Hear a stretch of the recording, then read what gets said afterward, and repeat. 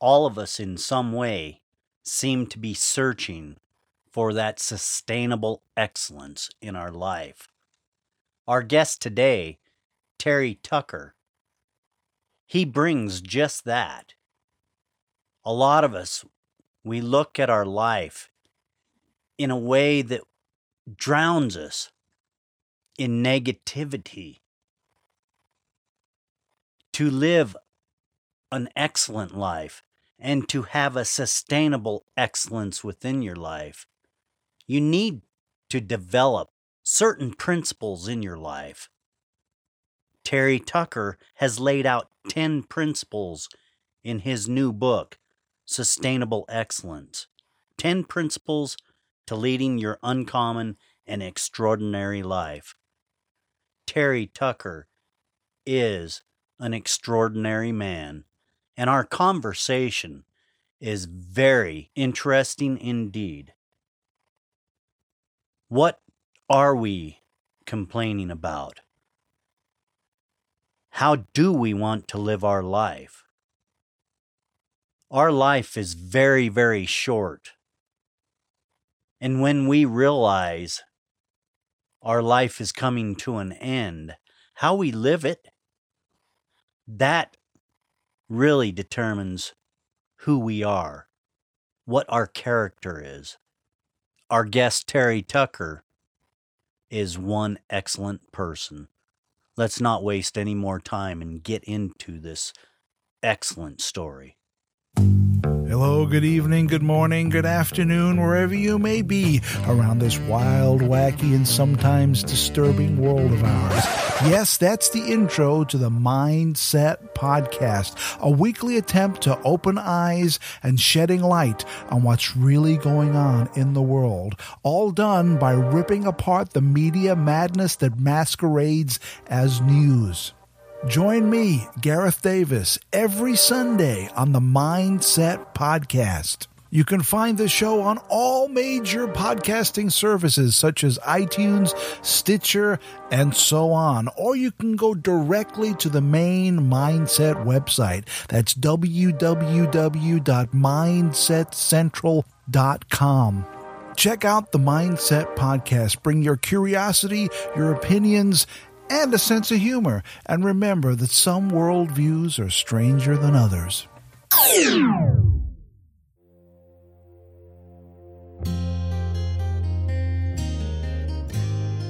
To overcome, you must educate. Educate not only yourself, but educate anyone seeking to learn. We are all dead America. We can all learn something. To learn, we must challenge what we already understand. The way we do that is through conversation. Sometimes we have conversations with others. However, some of the best conversations happen with ourselves. Reach out and challenge yourself. Let's dive in and learn something right now. Today we are joined with Terry Tucker, the author of Sustainable Excellence, 10 Principles to Leading Your Uncommon and Extraordinary Life. Terry, you're a cornucopia. Could you please introduce yourself and let people know just a little bit about you, please? Sure. Ed, thanks for having me on. I'm really looking forward to talking to you this afternoon. A little bit about me. So I was born and raised in Chicago, Illinois. I am the oldest of 3 boys. You cannot tell this from my voice, but I'm 6'8" tall, and played college basketball at the Citadel in Charleston, South Carolina, despite having 3 knee surgeries in high school. When I graduated from college, I moved home to find a job. I'm really going to date myself now, but this was long before the internet was available to find jobs and stuff like that. So I was all set to make my mark on the world with my, newly obtained business administration degree. And I kind of look back now and realize what a knucklehead I was, that, I didn't really know anything about business because I had a degree. Fortunately, I was able to find that first job. I was in the corporate headquarters of Wendy's International, the hamburger chain, in their marketing department. But unfortunately, I ended up living with my parents for the next 3.5 years as I helped my mom care for my grandmother and my father, who were both dying of different forms of cancer. In my professional career, as I mentioned, I was in the marketing department at Wendy's. I was a hospital administrator. I was a customer service manager. I was also a police officer. And while I was a police officer, I was an undercover narcotics investigator and a SWAT team hostage negotiator. I then started my own school security consulting business. I was a girls' high school basketball coach. I've been a motivational speaker. As you mentioned, last year I became an author. But for the last 9 years, I've considered myself pretty much a cancer warrior. And then finally, my wife and I have been married for about 28 years. And our only child, a daughter, is a graduate of the United States Air Force Academy and is an officer in the newly created branch of the military, the Space Force. Awesome. That is awesome. Right on. How does that make you feel, Terry, to puff it up just a little bit right here from the get-go? Fascinating daughter. And yeah, I always say she takes after her mother a little bit more probably than me. But I can't tell you as parents how proud we were, when she walked across that stage a couple of years ago, got her diploma and president of the United States. It's kind of like, it doesn't get much better than that. Yeah, congratulations. Job well done. That's for sure. Thank you, sir. Thank you very much. So let's go back to your early days, Terry. Mm-hmm. You seem like you've always been motivated to let's go get it. Let's do what we can, and I'm going to do the best that I can. You get to play basketball. You did not play JV basketball. You went right into varsity basketball. I did. When I was 13 years old, I was 6'5", so I had a decided advantage over, a lot of kids my age or even older than me in high school. So, I started playing on the varsity when I was a freshman in high school, and that kind of ran the gambit all the way through. So, I did play my freshman year. I would divide my time, half the time between the JV team and the varsity team. They kind of had a rule where the JVs played before the varsity, so you can only play one full game. So I kind of divided my time depending on how much I was needed on the JV team. Although, in all honesty, we had a great JV team. We were 18-0. Nobody ever really challenged us. So it was just a lot of fun. I mean, I played with a lot of great people and was very fortunate. Well, that early on basketball career really went on to take you on to play NCAA basketball, and you got a chance to play on the same court as Michael Jordan. How did that feel? That was pretty amazing. The organizers of this tournament, they called it the North-South doubleheader, and so they took two teams from North Carolina, which were North Carolina and North Carolina State, and then two teams from South Carolina, which were my school, the Citadel and Furman, and we played in the Charlotte Coliseum. So on Friday night, I got to play against Michael Jordan and James Worthy and Sam Perkins and all these great players. And that was 1982. And in 1982, Michael Jordan and North Carolina won the national championship. Yeah. So got to play against one national championship team. And then the next night, got to play against Jim Valvano and his North Carolina State team, who in 1983 won the national championship. So in the course of a weekend, I was fortunate enough to play against two national championship teams. So it was quite a bit of fun, believe me. Yeah, that's wonderful experience. A life filled with these little experiences, sure does add up. And you've lived a life. But you achieved so much in basketball early on, but you started off with knee surgery. You've been plagued with these disastrous things, but you keep going. What was that early history like when you had to go in for knee surgery, and how did that make you feel? Scared. I mean, I was like 14, 15 years old, and I was still a kid, and things were different back then. My first 2 knee surgery, I had 3 in high school. My first two were pre-arthroscopic surgery. So I have the large zipper scar on the outside of my right knee. And, you stayed in the hospital for 4 or 5 days. After my second surgery, I was in a cast from my hip to my ankle. They don't do that stuff anymore. They get you up, they get you moving, they get you in physical therapy.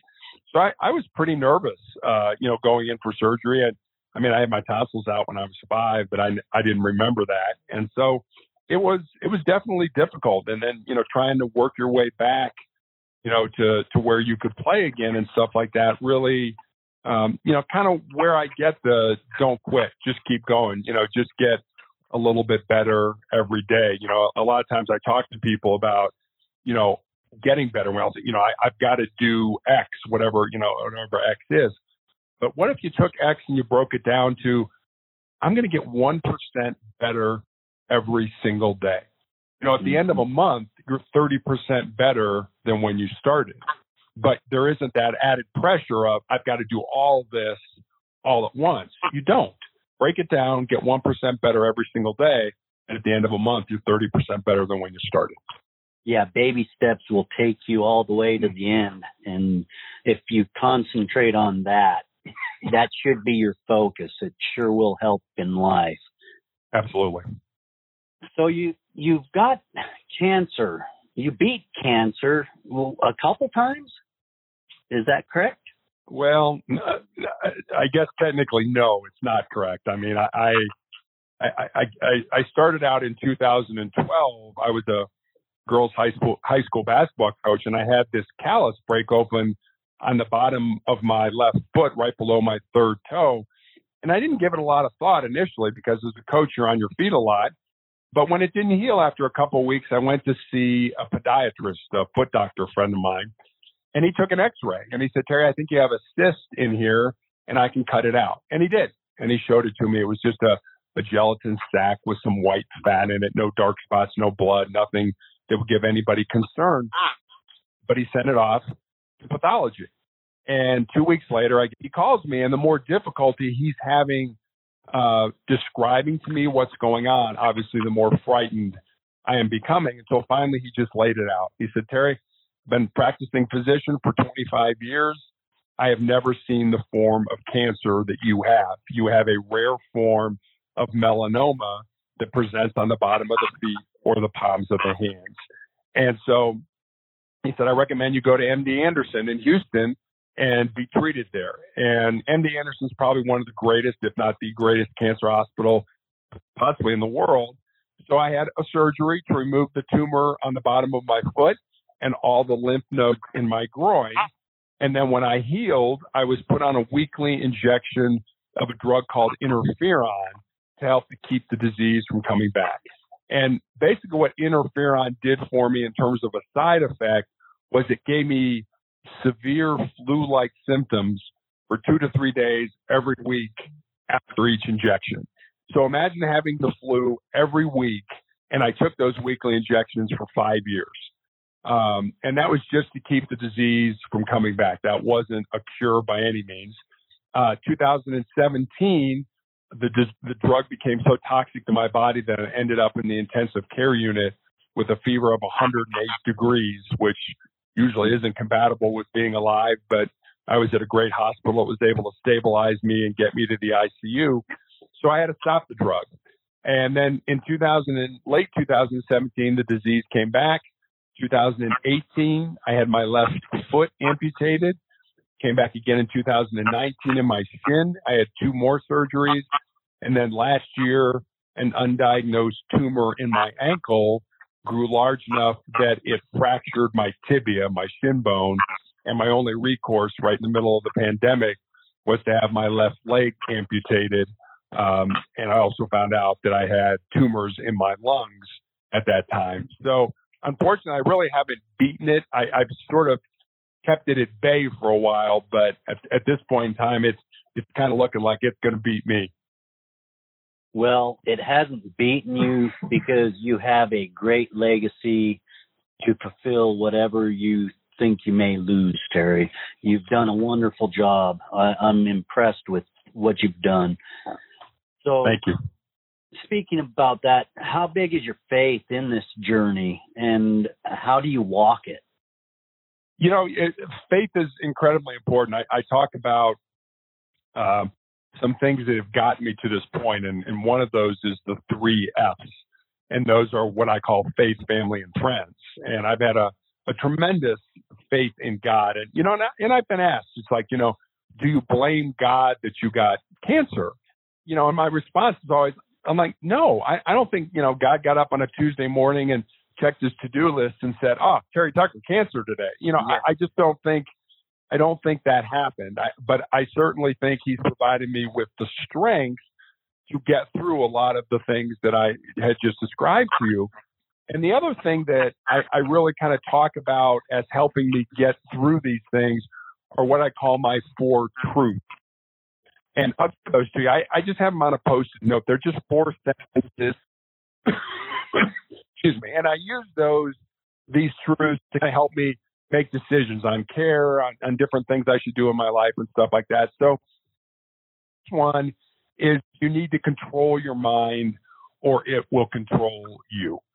The second one is we all need to embrace the pain and the discomfort that we experience in life and use it to make us a stronger and more determined individual. The third one is more of a legacy truth, and it's this: what we leave behind is what we weave in the hearts of other people. And then the fourth one is pretty self-explanatory. As long as you don't quit, you can never be defeated. So I use those truths to kind of, like I said, help me make decisions and to, really kind of set my mind. It's like, you know what? Yeah, this is really going to suck today, but you know what? I gotta buck up. I gotta handle this. I know I can handle it. And if you think about it, our brains are hardwired to avoid pain and discomfort and to seek pleasure. So, most people want to run away from pain. And when I talk about that second truth about embracing the pain and the discomfort that we all experience, if you think about it, instead of running from it, what if you took it? What if you used it? What if you turned it inside and burned it as fuel or used it as energy to make you a stronger and more determined individual? And I'm not, I don't want your audience to think that I wear an S on my chest and, I have a cape and all that. I don't. I mean, I have bad days. I cry. I get down. I feel depressed and things like that. But we're all going to experience pain in our lives. And it doesn't have to be cancer pain like me. You could flunk a test at school or break up with your boyfriend or your girlfriend or not get the promotion you think you deserve at work. We're all going to experience pain. Pain is inevitable. Suffering, on the other hand, suffering is optional. Suffering is what you do with that pain. Do you use it to make you stronger and more determined, or do you wallow in it and, feel sorry for yourself and want other people to feel sorry for you? I just choose not to do that. I get in those dark places. I just don't let myself stay there. Yeah, that's very, very powerful right there, what you just said, because I've been through that experience and it's not fun to be in that dark place. One of our presidents, Roosevelt, said, the only thing you have to fear is fear itself. How much fear do you deal with knowing the inevitable might come sooner than you want it to? I don't spend a lot of time worrying about dying, in all honesty. I have, when I found out that, my leg was full of cancer and that I was going to lose it, when I had that surgery and when I was recovering, I went with my wife to the mortuary, to the cemetery, to the church, and I planned my whole funeral.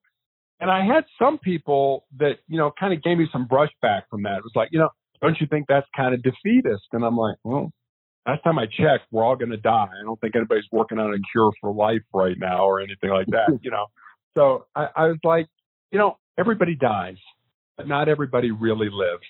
And I feel that I've lived the purpose I was put on this earth for.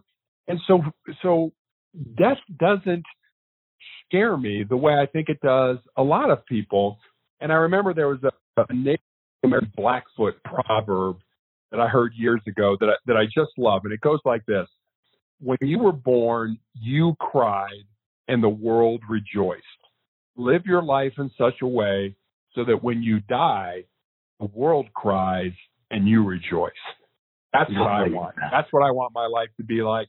You know, I'm almost kind of, and I know this is going to sound nuts, but I'm almost excited to see what's on the other side of this life, to see what we're going to experience after this. Because as I mentioned earlier, I have a very deep faith in God, and hopefully I'll take the love that I have in my heart and I'll take that back to God, and hopefully whatever's on the other side of this is going to be even better than this life has been. Yeah, that's a good feeling to have, Terry. That's for sure. Absolutely. Putting yourself around the right people and mindset. What is your thought about this? And how powerful is it in life to place yourself in the right places? I think it's incredibly powerful. You know, if I didn't know you, but I knew the 5 people that you hung out with the most, I could probably tell you a lot about you without ever having met you. So if you think about that, it's all about the people we surround ourselves with. And you listen to all the stories, especially with young kids, about bullying and things like that. I mean, when I was 13 years old, as I mentioned, I was 6'5". I had these great big ears that had not, my head had not thrown into my ears, basically. I looked like Dumbo. And I had a size 14 shoe. And I got teased mercilessly about it. But the thing about that is, and certainly as a police officer, I mean, you'd be off the air if I told you the number of things that I've been called as a cop, but those only hurt if you own them. Those only hurt if you take that inside and say, I really care that Mary thinks that, I'm ugly, or that Tom thinks that I've got big ears or a big nose or whatever. Those only hurt if you own those. So if you think about your brain only being able to hold one thought at a time, why would you want to make that a negative thought? Why would you want to hang around people who didn't uplift you, who didn't motivate you, who didn't want what was best for you? Those are the people I want to hang around with. If you've got people in your life who don't do that for you, get rid of those people. You don't need them in your life. Surround yourself with people that'll make you better, that'll argue with you, that'll be willing to say, hey, Terry, I think you're wrong. Yes. I think you should do this, or I think you should do that. That's great. Those are the people that I want in my life, because a lot of times those people are right. And I try to surround myself with people that are smarter than me, which doesn't take much, believe me. Most people are smarter than me. But I want to hang around those people because I want to be able to say, hey, this is what I think, and have them say, no, Terry, you're totally off base. Think about this. Oh, I never thought about that. Those people make you better. So putting yourself in situations where you can grow, where you can develop, where you can be around people that care about you, that's how you become successful in life. Yes, and applying. We have to take action and be an active part of our life. And I hear you talk about that quite a bit. So taking that active part, knowing that it's only you that can change your situation. That's a very powerful message. It is, and if you think about it, I mean, at the end of our lives, we're not going to be judged on what Mary did or what Bob did or what Jane did. We're going to be judged on what we did or we didn't do, or what we thought or what we didn't think. So, I think that's a good point that you make. It's not about other people in the end. I mean, you can want to emulate other people. They have good qualities. You want to be like them. That's great. But in the end, it's what you do. It's what you think. It's how you act. That is very true, Terry. So let's dive deeper into Terry a little bit, because a lot of people are going to look at Terry and say, wow, I want to look at Terry like he's my hero. But who is Terry's hero? So I think my parents would really be the people I consider my heroes. They set the tone. They really imparted the importance of family in our lives. I have a middle brother who was drafted by the Cleveland Cavaliers in the National Basketball Association, and my younger brother was a pitcher at the University of Notre Dame. And so athletics was a huge part of our family growing up. And, there was a lot of what I call divide and conquering. Mom would go to one brother's game and, dad would go to another game and things like that. And I remember when my dad was dying of cancer, I was living at home. I was probably 25, 26 years old. And my youngest brother was in high school and he had a basketball game one night. And I told my dad, I said, I don't think I'm going to the game. I said, I'm going to go work out after work. And my dad was like, no, you're not. I'm like, what do you mean? No, I'm not.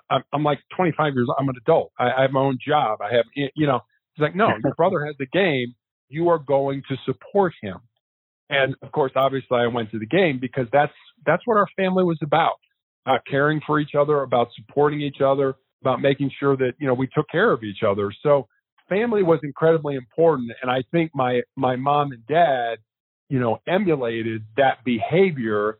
And I think that behavior has carried over as my brothers and I have had our own families and things like that. So I'd say my parents were probably my heroes. That's good heroes to have. And I'm so glad to hear somebody actually say that, especially in our world today, Terry. I want to dive into your hostage negotiator and police time in your life. That must have been very difficult, and some of the situations you might have seen, it could have been pretty tense. What type of training do you need to become a SWAT hostage negotiator? So basically, there are two parts of SWAT, or at least there were in the Cincinnati Police Department. There are the tactical guys and girls, women who they surround the house, they have the guns, they have all that kind of stuff, and then there are the negotiators. And we applied just like anybody would apply to join SWAT. And then, we had to go through a physical fitness test. You had to go through a psychological test. You had to go through a battery of interviews. And then you got chosen to be part of the team. And then it was basically kind of on the job training. Every month we trained, we ran through different scenarios. We worked with a psychologist, and we would kind of debrief. Well, did you think about this? And what if that happened? What would you do there? And stuff like that. So it was very much, they didn't just stick you out there and say, okay, go negotiate with this guy that wanted to kill himself. It was very much, you started out sort of gathering intelligence at the scene, and then you might be what we call second chair. So you're sitting right there with the person negotiating, you're listening, and you're writing that person notes as intelligence is gathered. So somebody may say, oh, okay, this guy's barricaded, he wants to kill himself, and it's because he had a fight with his mother.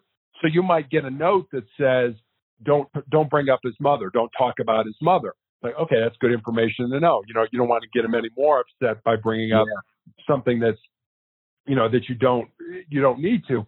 But the thing about, if you think about us as law enforcement officers, most of what we did was face to face, whether it was a traffic stop where, we stop you for speeding, or whether it's a radio run where it's a family trouble run, or whether we're knocking on your door and saying, hey, hospital, your grandmother's passed away or something like that. Whatever, it's face to face. As negotiators, we had to figure things out based on what people were saying, what they weren't saying, and how they were saying it.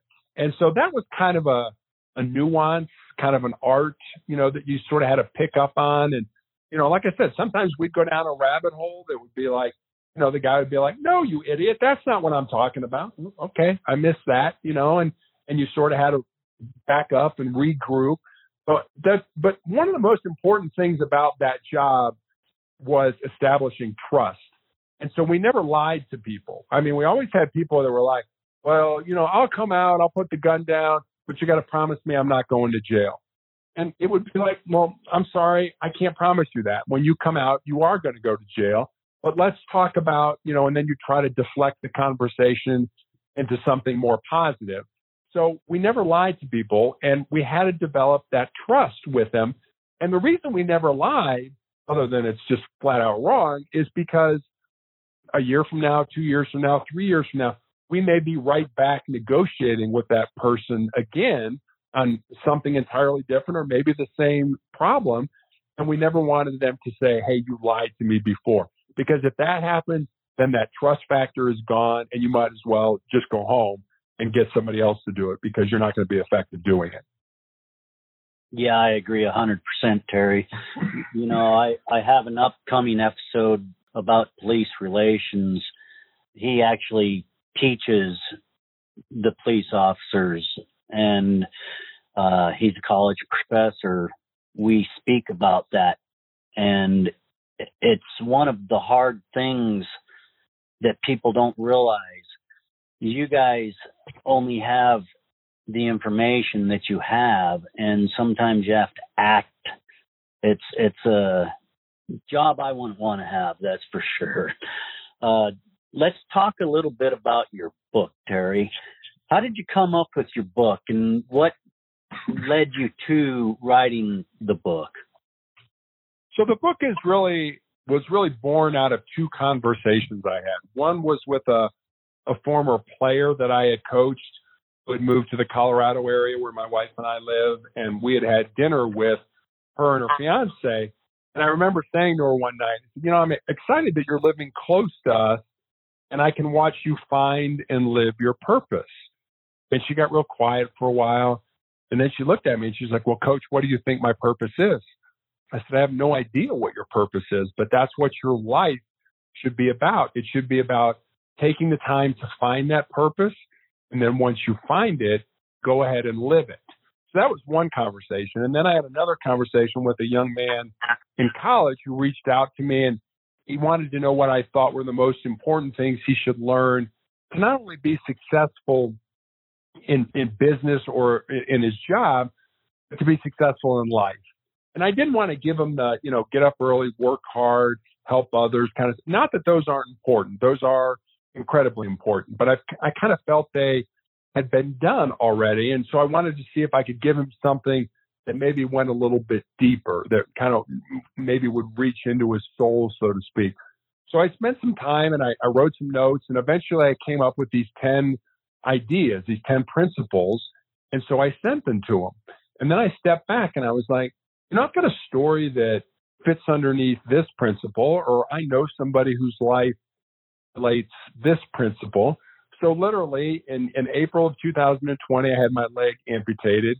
In June of 2020, I started chemotherapy for the tumors in my lungs. And during that 3-month period in between those two things, I sat down at the computer every day and I built stories underneath each of the principles. And that's how sustainable excellence, the 10 principles to leading your uncommon and extraordinary life, came about. And once the book was released, I was all about, I got to sell books. I got to sell books. I got to sell books. And I had a best-selling author over in the United Kingdom who I'd connected with, excuse me, on LinkedIn. And he kind of pulled me aside. He said, no, Terry, you're missing the point. Your job is not to sell books. Your job is to help people. If you help people, the books will sell themselves. And I was so glad that he said that to me, because I didn't write the book to get famous or to make money or even to get more speaking engagements. I wrote the book to try to help people. And I think he kind of put that in perspective for me. So I don't really spend a lot of time worrying about, how many copies is the book sold or stuff like that. I'm more interested in the stories. I had when it was first released, I had an 87-year-old man who bought the book, who read it, and then contacted me. And he said, if I would have had these principles when I was younger, I would have had a much better life. And that to me said, okay, maybe I'm on to something here. Maybe these principles will make a difference in people's lives. Yeah, I believe that 100% also. It's a great book. So do you feel that the book meets your expectations? Yes and no. So, and the reason I said yes, it met my expectations But the book is a book about success, about how to be successful in life, and I think that's important. But I'd like the next book, and hopefully there'll be a second book, to be about another word that also begins with the letter S, and that's significance. Success is what we do for ourselves. We're a successful podcaster or a successful police officer or whatever we are. But significance is more about what we do for other people. How do we help? How does our life help other individuals? And at this point in my life, I think that's more important. Now, don't get me wrong. I think you can be both. I think you can be successful and significant. But I really, at this point in my life, think our lives should be more about service and how do we use our lives to be significant in the lives of other people. Yeah, it's a great book, and I think you've got something to build on there for sure. One of my questions was, do you see any other books coming? And I hear a hint that yes, there is books coming. So I'm glad you are deciding to do that. That's a great thing. One of the best things I like about the book, and the best principle that I like, is number 9. Listen more than you talk. How important is this in our life, Terry? Well, it's funny you say that, because it inevitably, whenever people look at the principles, there's always one that they're drawn to. For me, it's the one about, most people think with their fears and their insecurities instead of using their minds. Mm-hmm. And probably because I've done that a lot. But listening, I put that in there because that's one of the things that I learned in as a negotiator, as a hostage negotiator, the importance of listening, but not listening to respond, but listening to understand. So, Ed, you say something, and, so many times, and I'm guilty of this a lot, we're in a conversation and you're talking, but, I'm not listening to what you're saying. I'm just formulating my own thought so that I can, throw something out into the conversation. That's listening to respond. That's not listening to what you just said. And as important as what you said is why you said what you said. So, you make a comment. Where are you coming from on that? That's listening to understand, not just what was said, but also where the person's coming from. And I think if we did that more as a society with each other, not hurry up and talk because I want to talk, but no, sit back and listen to what was said and try to understand why it was said and what context it was delivered. I think we would, just as a society, as a country, whatever you want to use as a denominator there, what's the reason? If we can understand each other, we can accomplish anything that faces us. Oh yes, that's power right there. And you make a very good point there that a lot of us we just listen to make a comment. I find that so powerful, and maybe we need to take time to actually draw from that and learn to listen a little better. So I'm glad you said that. So Terry, what was the most memorable moment about writing the book and getting it published?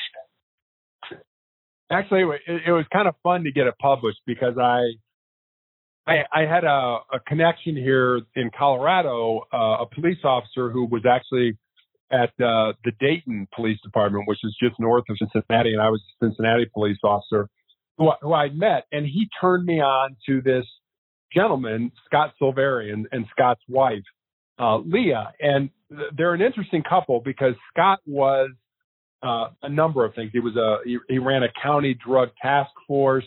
He was a police chief down in Louisiana.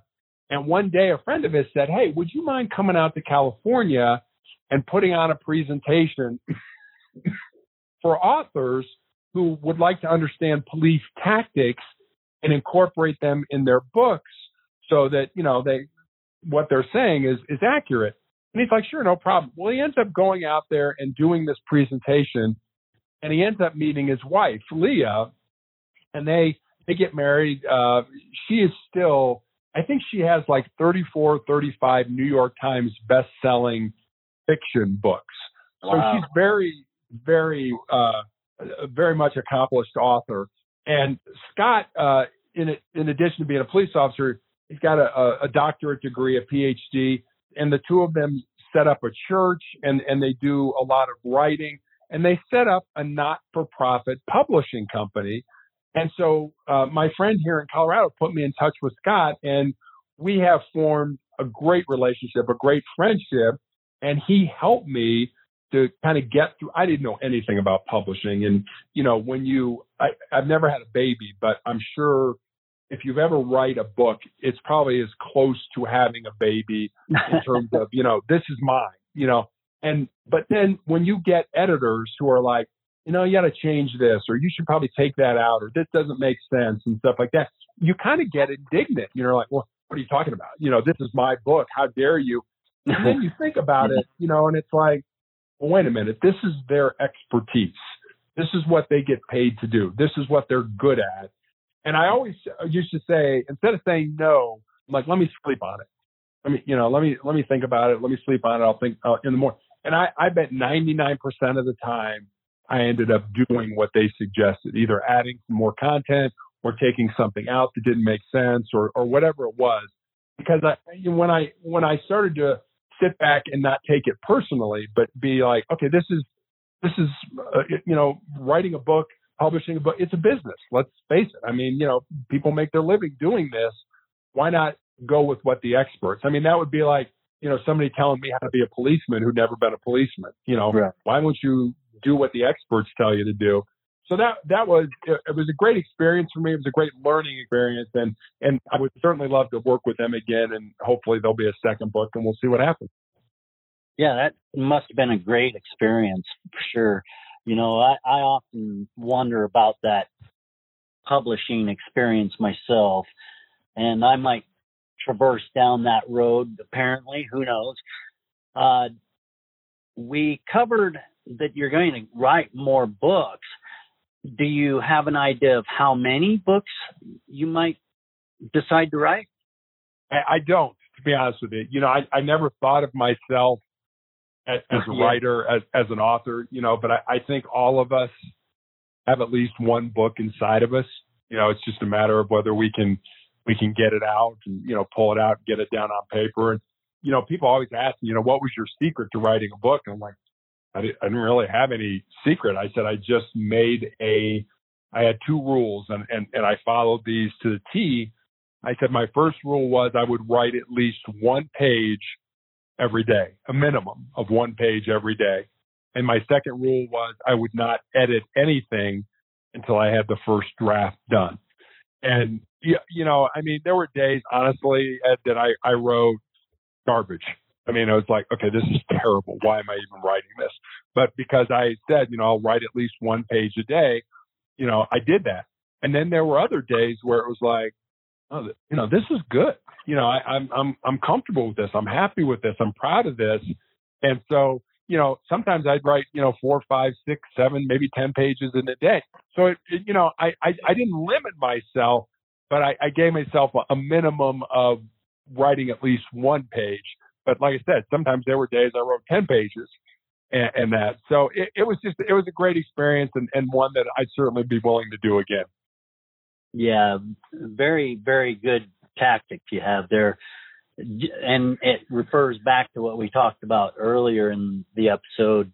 Baby steps will get you there. Just put a little baby step each day in front of you and achieve it. How did you decide on the cover of the book? Because I love what you did with the cover. It's kind of unique. I wish I could. Yeah, I wish I could take credit for that. I mean, part of the publishing process was I had, you know, cover designers. And so I worked with them and, you know, it's like, okay, 10 principles, maybe there should be some kind of a pathway or, you know, you kind of start throwing stuff out and they're like, you know, they ask you stupid questions that well, at least I thought it was like, what are your favorite colors? It's like, who cares what my favorite colors are, but that was just something that, they wanted to get right. And the first couple covers were like, no, I don't like that. I showed it to my wife, I showed it to my daughter, I showed it to my brothers, and like, what do you guys think? And, I like this one, or I don't like that one. But really, once they came up with that cover design, it kind of was like, yeah, boom, that's the one. That's where we're going. So it's really kind of a process of what do you like, and then getting, again, with people that's what they do for a living. They design covers for books based on titles and, things like that. So that's kind of how it came to be. Well, that's certainly awesome, and it draws you in. That cover actually makes you want to open the book. It's out now on Amazon. The link's going to be in the show. Actually, Terry's book I'm going to have in our book bundle giveaway. So I've already got a couple copies of the book. I highly encourage you to go out and get your copy of this book. This is not an ending, but a new beginning for a story that will impact so many in their life. Terry, I can't thank you enough for writing this and sharing your story. Is there any call to action that you'd like for people to have for you? I'll leave you with one story, and hopefully this will get people to act. So I've always been a big fan of Westerns growing up. My mom and dad used to let me stay up and watch Gunsmoke and Wild Wild West and things like that. 1993, the movie Tombstone came out, and it starred Val Kilmer as a man by the name of John Doc Holliday, and it starred Kurt Russell as a man by the name of Wyatt Earp. Now, Doc Holliday and Wyatt Earp were two living, breathing human beings who actually walked on the face of the earth. They are not made up characters just for the movie. And Doc was called Doc because he was a dentist by trade. He was pretty much a gunslinger and a card shark.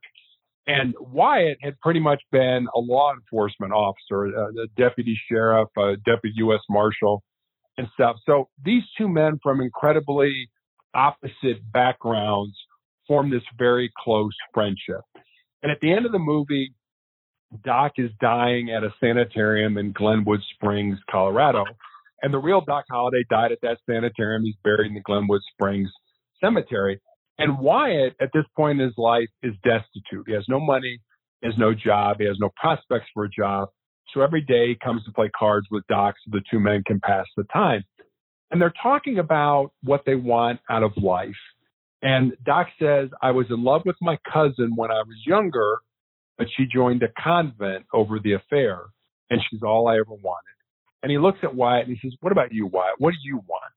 And Wyatt says, I just want to lead a normal life. And Doc looks at him and says, there's no normal, there's just life. And get on with living yours. Ed, you and I probably know people out there who are just sitting back and like, you know what? When this happens, then I'll have a normal life. When that happens, then I'll have a successful life. When this happens, then I'll be significant in somebody's life. Don't wait for your life to come to you. Get out there, find the reason, find the purpose that you were put on the face of this earth and live it. Because if you do, I can promise you two things are going to happen. At the end of your life, you're going to have a whole lot more peace in your life, and you're going to be a whole lot happier. And I'll end it with that. Well, I do thank you, Terry, so much for being with us. That is so much power in one tiny podcast, and you deliver it very well, sir. Thank you. Well, thank you for having me on. It's people like you that give folks like me a forum, and hopefully between our conversation, we're going to make a difference in the lives of members of your audience. Amen.